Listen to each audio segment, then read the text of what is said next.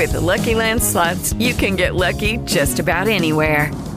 This is your captain speaking. We've got clear runway and the weather's fine, but we're just going to circle up here a while and get lucky. No, nothing like that. It's just these cash prizes add up quick. So I suggest you sit back, keep your tray table upright, and start getting lucky. Play for free at LuckyLandSlots.com. Are you feeling lucky? No purchase necessary. Void where prohibited by law. 18 plus terms and conditions apply. See website for details. Hello, it is Ryan, and I was on a flight the other day playing one of my favorite social spin slot games on ChumbaCasino.com. I looked over at the person sitting next to me, and you know what they were doing? They were also playing Chumba Casino. Coincidence? I think not. Everybody's loving having fun with it. Chumba Casino is home to hundreds of casino-style games that you can play for free anytime, anywhere, even at 30,000 feet. So sign up now at ChumbaCasino.com to claim your free welcome bonus. That's ChumbaCasino.com and live the Chumba life. No purchase necessary. VGW. Void where prohibited by law. See terms and conditions. 18 plus. Royal fetish. My life's like a movie. Paparazzi picture. If it's to get richer.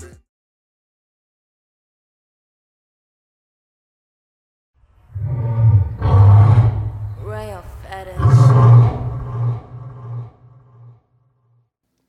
So what was your favorite fantasy flight party that we ever did? It's the one we're about to do in Costa Rica. That's not a fantasy flight party. That's kink in Costa Rica. Okay. Like okay. from the before days. From the days when we were doing bachelorette and birthday and divorce parties. What was your favorite? From the days when we was lugging that 60-pound massage table and 80-pound pole. Those days. Hell yeah. Across the country? When we would show up and put a pole in any room in your house. Anywhere, because you pay for it. Your popcorn ceiling about to get a pole in it. They were all so special for so many reasons. So, what's a couple of things that stood out? That Okay. stood out to you? Okay, so Miami stood out to me because it was like a sister's birthday party. Was that the one I had to get snuck out the back because somebody's husband showed up? No, that was one of my not so favorite ones. No, it was another one. It was with all the black women in Miami, and it was like it was so many of them. It was like 20 women, and they were so live. And I love that party. One of the reasons why I love that party is because it just felt like if I never left Miami, I would have been going to that party. And so it was like they were just having so much fun, and the party kind of took itself. I was like, I brought the stuff, and then they were just so funny and so lit. It was just like, do y'all thing. And every now and then they ask a question, or you would come out the room and they would be like, woo. That was a favorite. Another favorite is in Ocala when we was in the man cave. Oh, yeah. That party was wild. The pictures that I have from that party are still in rotation. They still in rotation. And people will still be like, yo, when and where was that? That was a lit-ass party. And then, gosh, there's just so many. I love when we party. There's a group of women that eventually we made it to Atlantic City with them, but it started with one of their homegirls in Tampa. And then, she introduced us to their friend group and then their friend group. I love those. That group of the women in Queens as well. Right. That was one of my favorite parties, one of the first ones we did in Queens. The Atlantic City one, if it was an episode on a TV show, it would have been my favorite episode of that TV show. And my least favorite. But my experience with it, and it had nothing to do with the women or their actual party, but it was I think the massage table was lost by shipping. So we had to buy a massage table. Now, if you ain't from Jersey and you don't know about Atlantic City, other than the casinos, and the casinos are the casinos, but some parts of AC, that shit wild. I didn't know Atlantic City was like that. Atlantic City could get very sketchy in certain aspects, areas, and manifestations and whatnot.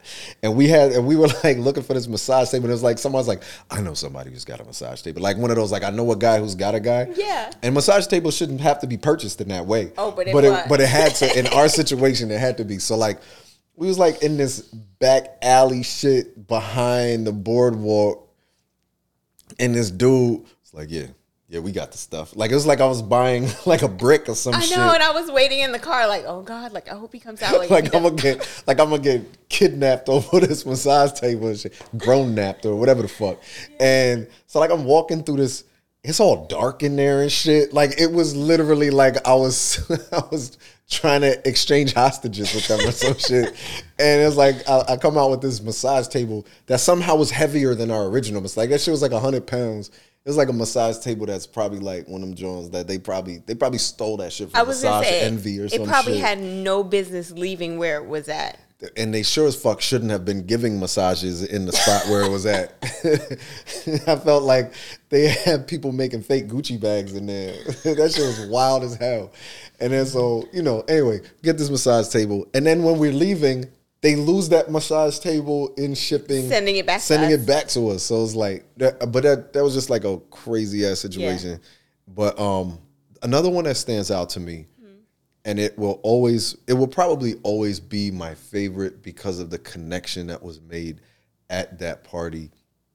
It was in either VA or Maryland. Mm-hmm. And we're doing the party for all the ladies and stuff. And I also remember this one because this is the one where you decided to leave another company that you have been selling toys for and was just like, I'm just going to be Jet Set and Jasmine, and it's going to be all my own shit. They wrote me a little nasty letter about our party. Yeah, fuck that company. Right. I'm sure they're bankrupt by now. But the husband was upstairs for most of the party. And then we were doing our demonstration on the swing and all this kind of shit. And it was like, I don't know how he kind of like made his way downstairs at that time. Well, he was such a doting husband. I think he was coming down to like make sure everything was all right. Like, King ain't down there fingering nobody, right? Basically. He came down to see if she like needed something to drink or something like that. And we were like, hey, let's get you and your lady in the swing. And he has shared that he was a veteran. And he was just like, yo, there's a lot of things that I would like to do that I can't do because I have like, it was like shrapnel or something in his back. So, certain positions and certain holds and things like that were causing pain. So I was like, yo, like if you use the swing in this position, because he said like, yo, I like back shots. I like hitting them back shots. So I was like, yo, if you're standing here and she's in the swing this way, then the back is supporting you, and you were showing her like different positions that she can do in the swing where he can still have that. And exactly. And I will always remember that party because it was like he had that now like, oh, I love y'all, but y'all gotta go because I'm about to get these back. Make sure you buy that swing. I'm buying that swing. You know what I'm saying? But I always think about that because it's something that's not spoken about very often is, whether it be aging and, our bodies change or injury and our bodies change or illness and our bodies change. How do we maintain and continue our sex lives or pivot what our sex life is into a way that is still pleasurable for us and our partner? And you are actually like an expert on that shit, on intimacy post-injury. So I want to go over like how will we like how can we grow, how can we pivot, how can we enhance our sex lives when we do have injuries or illnesses? That was definitely one of the parties that I was like, like this is why we do what we do, right? It's like we always see that, but it was so specific and so like in our face of like, how is this couple going to, be able to enjoy sex for the next 20, 30, 40 plus years? And I'm sure, they would have figured something out, and they were figuring something out because they were just very loving and affectionate with each other. But I really felt like we were able to enhance that for them. And so there are a lot of specialists and experts out there, but just to kind of share my background, I am a gerontologist. So I have studied aging. And I always thought that it was important to study aging because that's something that I certainly wanted to do. And I wanted to be able to do it gracefully. I also wanted to, no matter what our business and our livelihood was, I want to cater to people over an extended period of time. And so in order to do that is to figure out how do people age and what like pain points, no pun intended, would people have that we would be able to like pivot our work towards. And my work with veterans and people in medical settings has always been influenced by the medical community, right? So like someone is sick, like what pills do they need to feel better? What treatments do they need medically to be able to like go home? But I always looked at it, and this is sort of like the therapist aspect for me, go home and do what? Go home and do what for why? And usually our forms of intimacy and relationship is why we do the things we do. Like why people fight so hard when they're sick is because they want to be there for, and for what? For who? It usually is some relationship, whether it's the relationship to friends or family, relationship to something that they're passionate about. It's usually intimacy is on the other end of what we fight for wellness around. So I started to challenge the medical spaces that I worked in to add that component. Like, what is intimacy for this person, and how can we use that to like encourage them to get better? Also, what besides like if they can go to the bathroom, if they could take their pills and like sleep and all this kind of stuff. Like, what do they do for fun? What do they do to connect with other people? That like if they could do this thing, that their life would actually be improved. Because if you told me like, yeah, this pill will help you get out of bed, I'm like, okay, great. But like get out of bed to do what? Yeah. If you told me that, okay, this pill is going to help you be able to go to some like, I don't know, whatever, FetCon or things that I get excited about, or Costa Rica or some kinky shit, or then I'd be like, oh yeah, like let me get that. So so what I have found is that a lot of people, because of our own issues around sex and sexuality and shame, and a lot of physicians, medical providers, therapists are uncomfortable asking people about intimacy. And, in my work, people were like, okay, I don't know how to ask the doctor this, but when are we going to be able to have sex again? Or my husband is paralyzed from the neck down, and I have no idea, like, what is our sex life going to look like? We're 20-something years old when we got married. Like, what do I do? And starting to infuse the work that we were doing, like, okay, can we talk about role play? How can we stimulate the mind in a sexual way so that there can be orgasm still? Let's talk about face sitting, right? Like, how can we help your partner still give you pleasure, which will give them pleasure? Can we talk about mutual masturbation? Can we look at adaptive toys? Can we force PT to order you sex toys? Because that is actually what this person needs towards the quality of their life. Well, going back to what you just said about shame and how shame then kind of closes off avenue of conversation that is very important to people, is it does show like how much gets left out. And then with that shame or with people who are like, oh, you shouldn't be worried about your sex life if you are paraplegic or this, that, and like. You should be happy you're alive. Yeah, exactly. That's always kind of how it's presented. Like,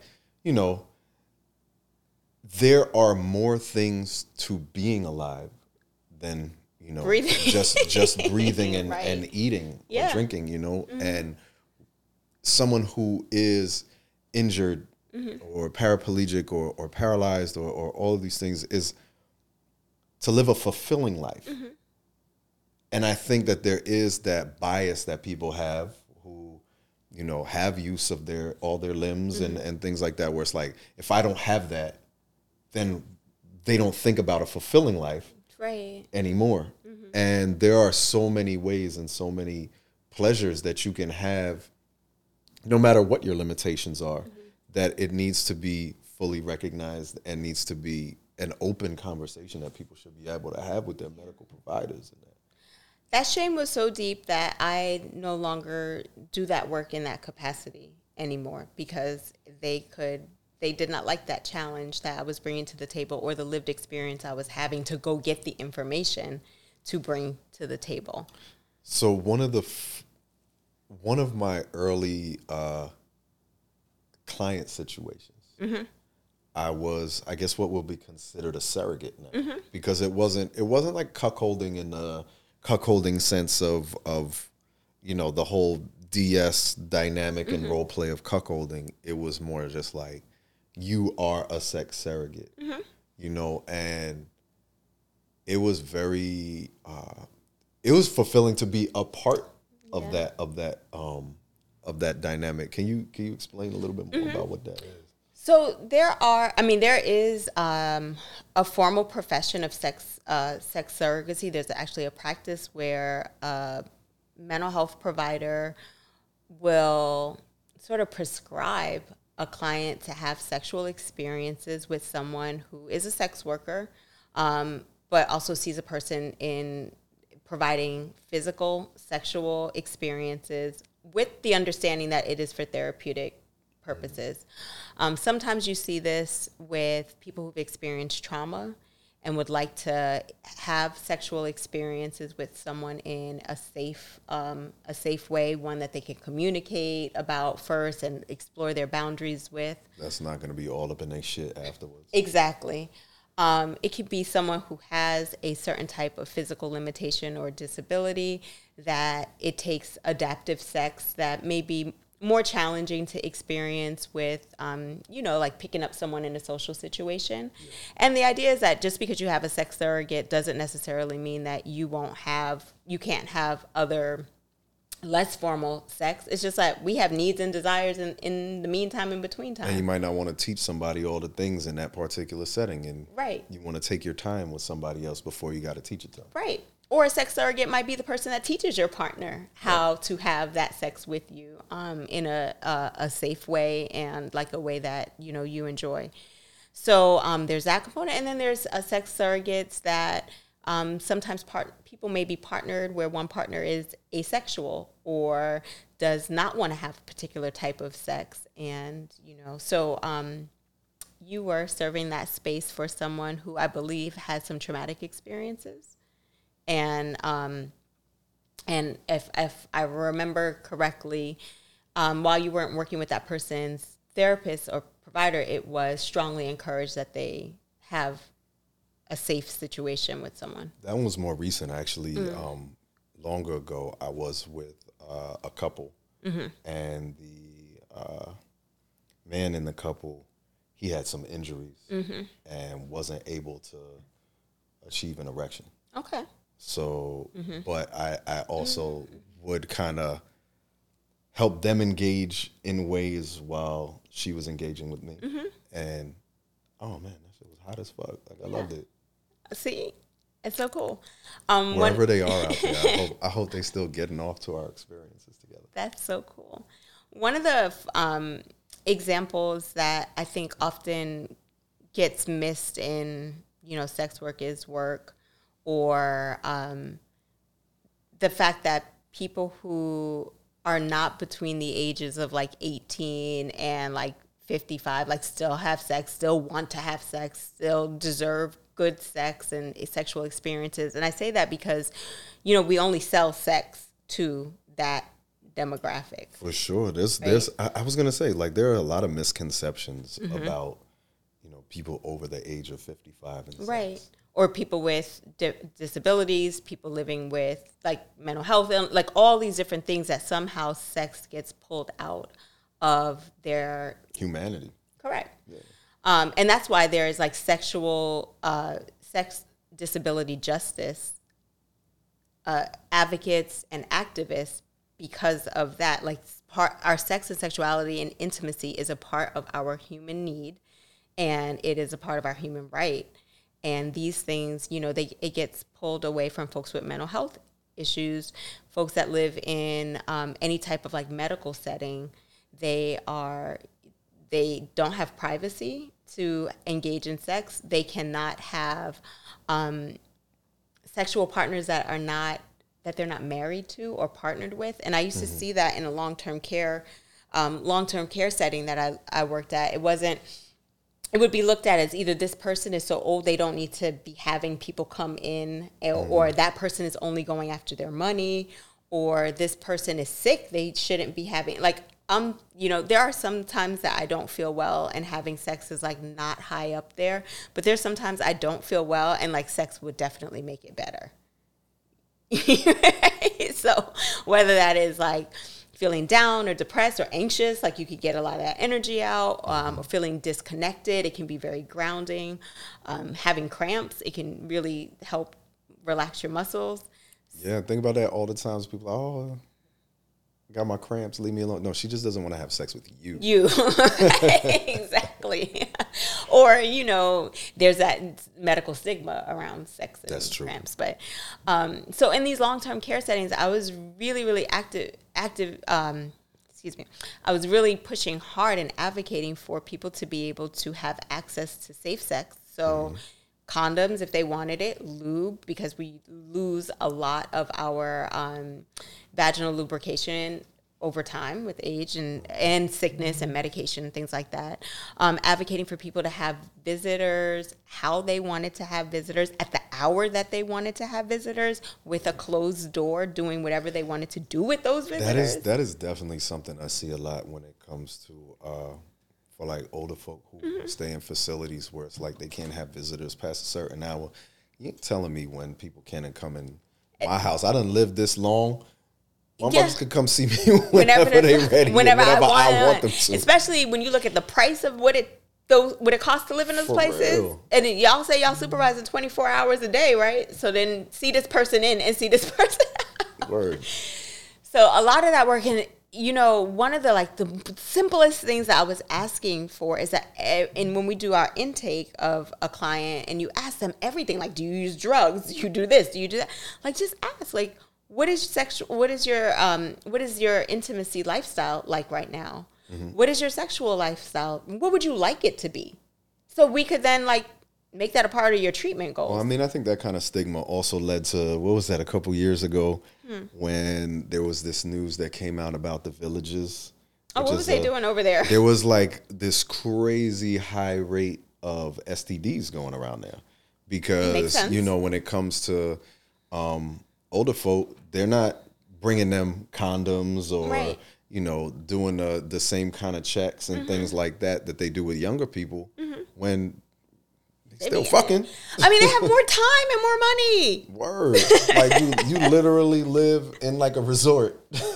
With your peers. That's what we do at camp, right? I mean,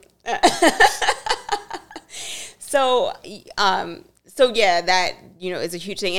And a part of that for me is like kind of bringing it back to injury and illness, whether it's mental health illness or physical illness or injury, is that if you incorporate people's intimacy and sex lives into their treatment plan, like then you're treating the comprehensive person. Yeah. You know, you're finding out what may be really important. Like, you don't have to tell me, you're not going to motivate me if injured to get up those, I don't know, I think we have like 17, 18 stairs in our house.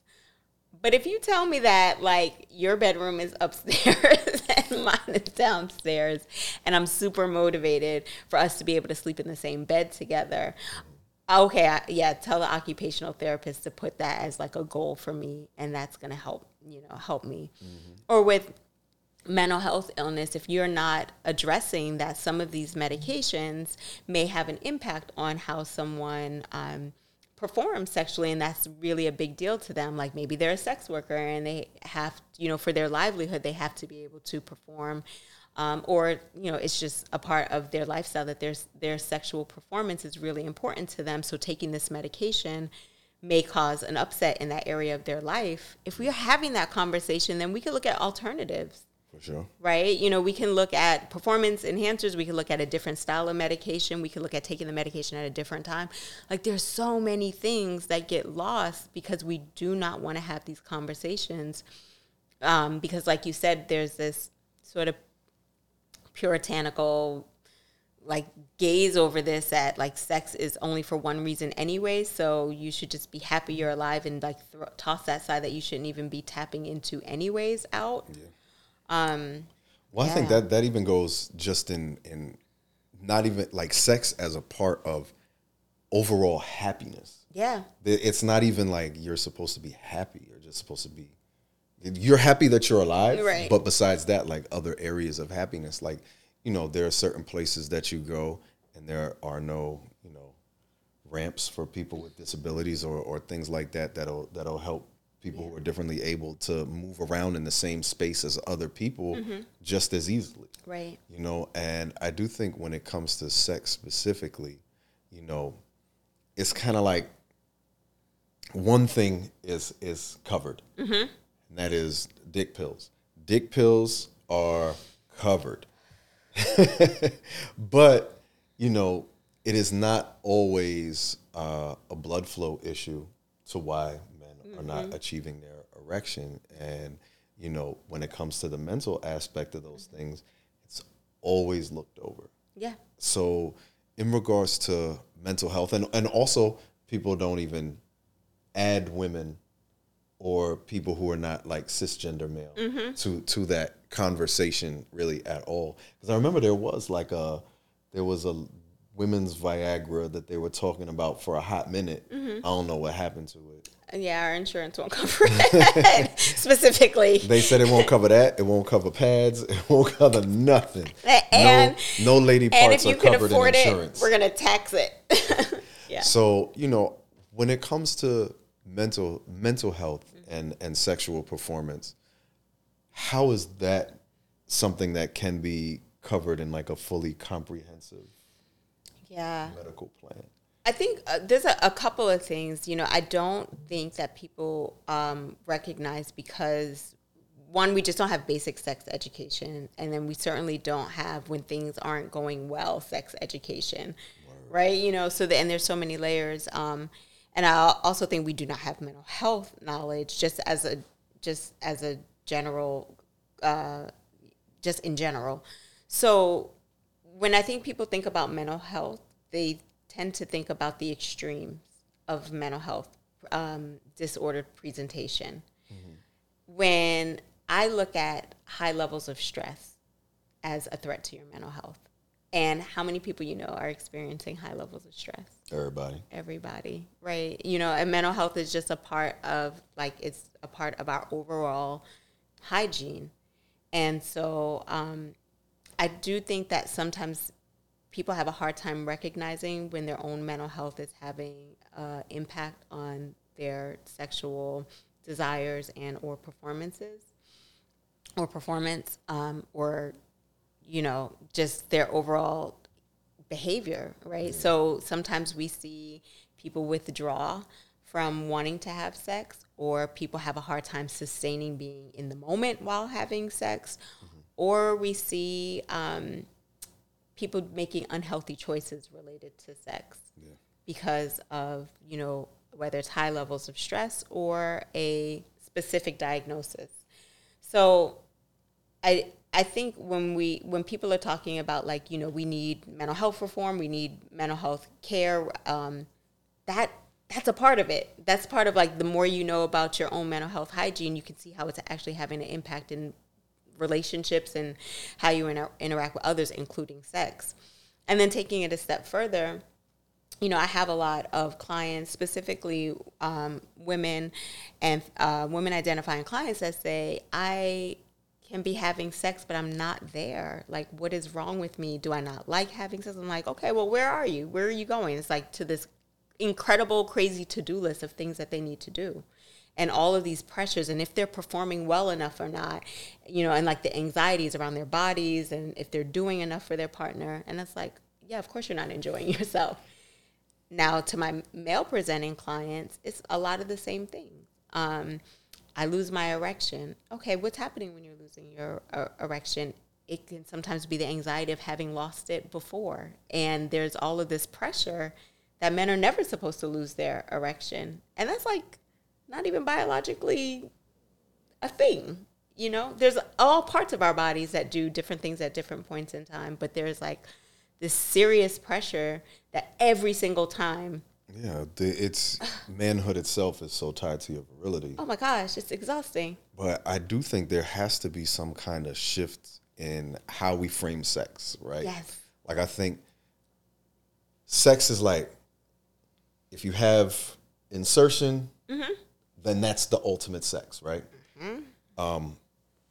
And oral sex isn't viewed on the same level, Right. or hands, feet,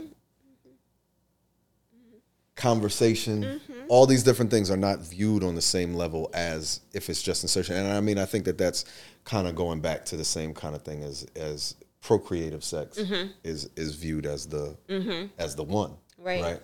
But I think in order, and this goes for anybody's level of physical and mental, ability.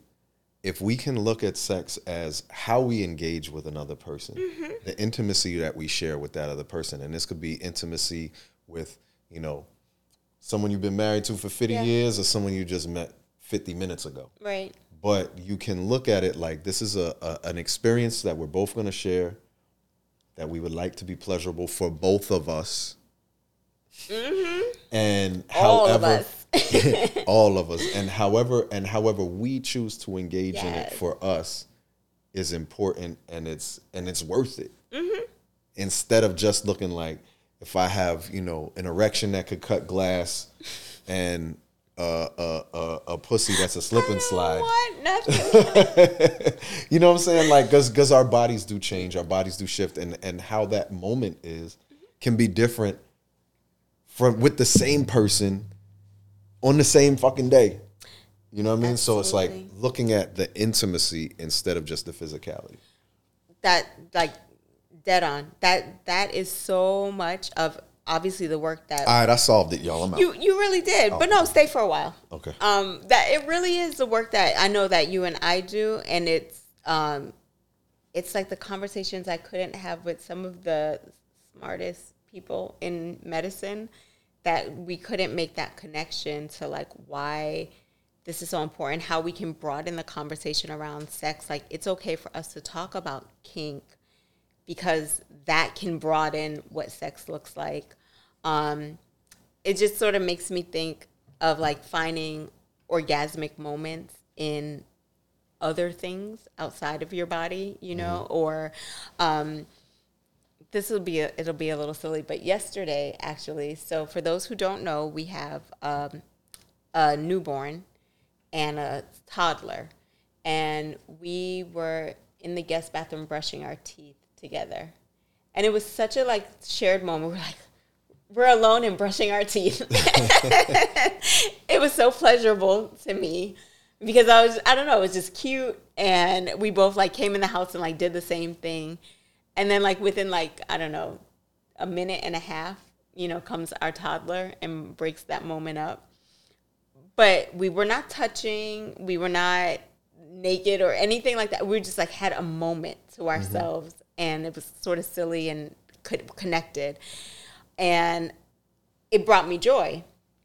And so, like, sharing, like, I think for people to hear, like, two people who do porn and who... connecting over that sexy moment of brushing our teeth. That sexy moment of brushing our teeth. Like that, and, both of us are able-bodied folks that, don't have any physical challenges for the most part when it comes to having sex, but still find other ways to connect with each other, and like helping couples, thruples, and singles identify other things that bring them joy, how they can connect that to, intimacy, as you mentioned, how that intimacy, like how we experience orgasmic feelings in different parts of our body through different ways of being stimulated, And like, I'm so interested in those things because I know that the shell will give out over time as, you know, just being on this earth. And like, what are ways that I'm going to be able to tap into so that I can continue to experience pleasure for as long as possible? Yeah, I was actually about to ask you that. Are there any times within your life that you had to adapt to either your body changing or an injury or something that was going on mentally that you're comfortable sharing? Yeah, all three.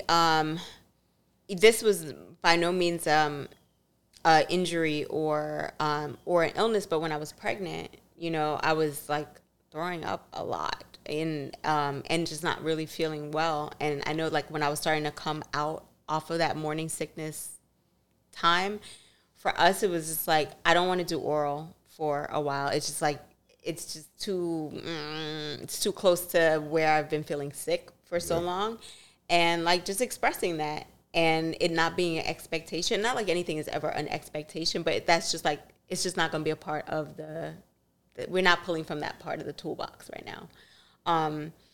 There have also been, I think, thinking of like mental health times, especially during the pandemic, where I felt, well, we are still in a pandemic. Regardless of what Joe Biden says.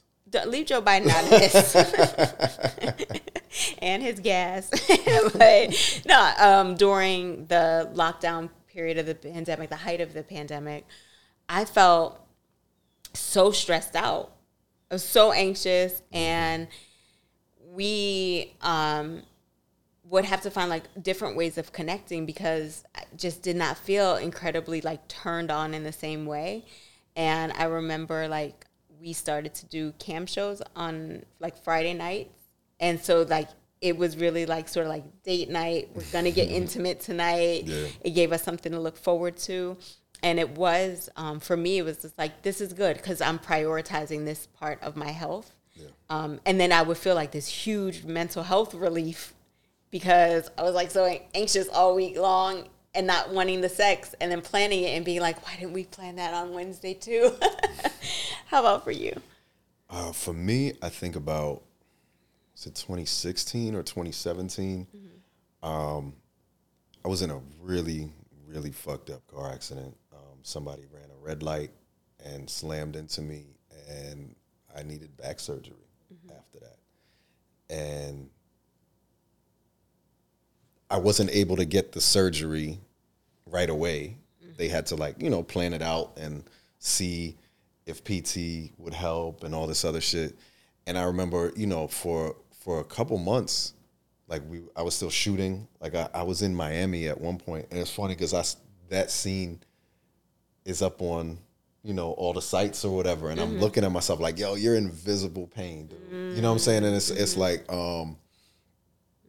I kind of had to learn like what I could and could not do because a part of my disc was out, and I was having bone-to-bone contact in my spine. So it's like I had to relearn, like, I gotta stay up at this angle, or I gotta move this way, or I could do this for a certain amount of time before like that shit is gonna be really, really painful. And, and then after the surgery, they told me like, don't twist for a year. I was like, how the fuck I'm gonna do that? Like, people called me, I got to turn around. Like, oh. But like I really did have to learn, in order for like the stem cells and all that shit that they did to like set and heal, to not do certain activities. So like sexually, certain positions are like, I love picking people up and all that other kind of shit. Like, don't do that shit for like a year. So it did teach me, different ways and how to now, work with my body in that way. And also like pain management. And that's also something I don't think that people really discuss when it comes to sex post-injury is, certain pain you're going to live with certain injuries for the rest of your life. So what level of pain is going to be in the way of your intimacy, or what level of pain can you manage? What level of pain are you like, fuck it, I'm trying to get it in, so I'm willing to have this pleasure and pain at the same time, or it's unbearable. Right. What is a new position that I can do? What is a new way that I can, have sex? And then in the aspect of mentally, it is like one of those things that can get in your way, because it's like, yo, I really loved doing this. This is now something that I either have to put on hold or I will never do again because of this injury, because of this pain. So, I think that's why I also always do think about kind of like how we started the show in that conversation about that couple. Is like, you can find out a new thing that you might be like, I like this shit better than the before thing. Like, I ain't never fucked in a swing before. This swing is lit. You know what I'm saying? So I think being able to keep an open mind, and that is something that is hard to do, because we do fall in love with the ideas of our initial experiences. And this isn't even just with sex, but sex is a really good example of it, where it's like, that first time that I did that shit, I've been chasing that high forever now. You know what I'm saying? But there's a whole lot of firsts that you can still do, because you are now technically in a new body or in a new situation or a new mind state. So now you have a whole new level of firsts. And if you can approach it with that kind of mentality, it does open itself up for a whole lot of enjoyment.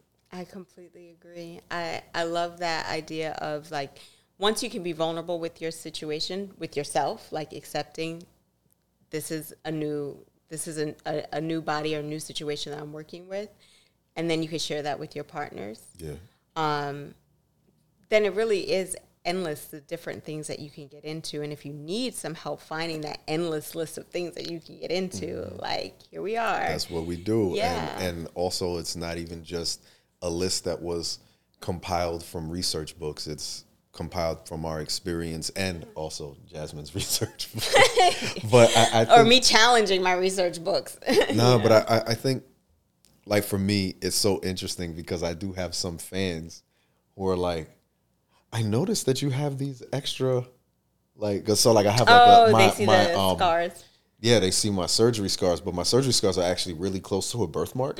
Like, is your birthmark growing? I was like, no. They're like, check that out. If your birthmark starts changing, that you're supposed to look into that. They're looking out for you. Yeah, they're looking out for me. But it's like, also like now, it did take a lot of PT and a lot of reworking my body to get back to doing certain things. And also, because of that whole journey, I learned other things that I like, and other ways to maneuver and shit like that, literally and figuratively.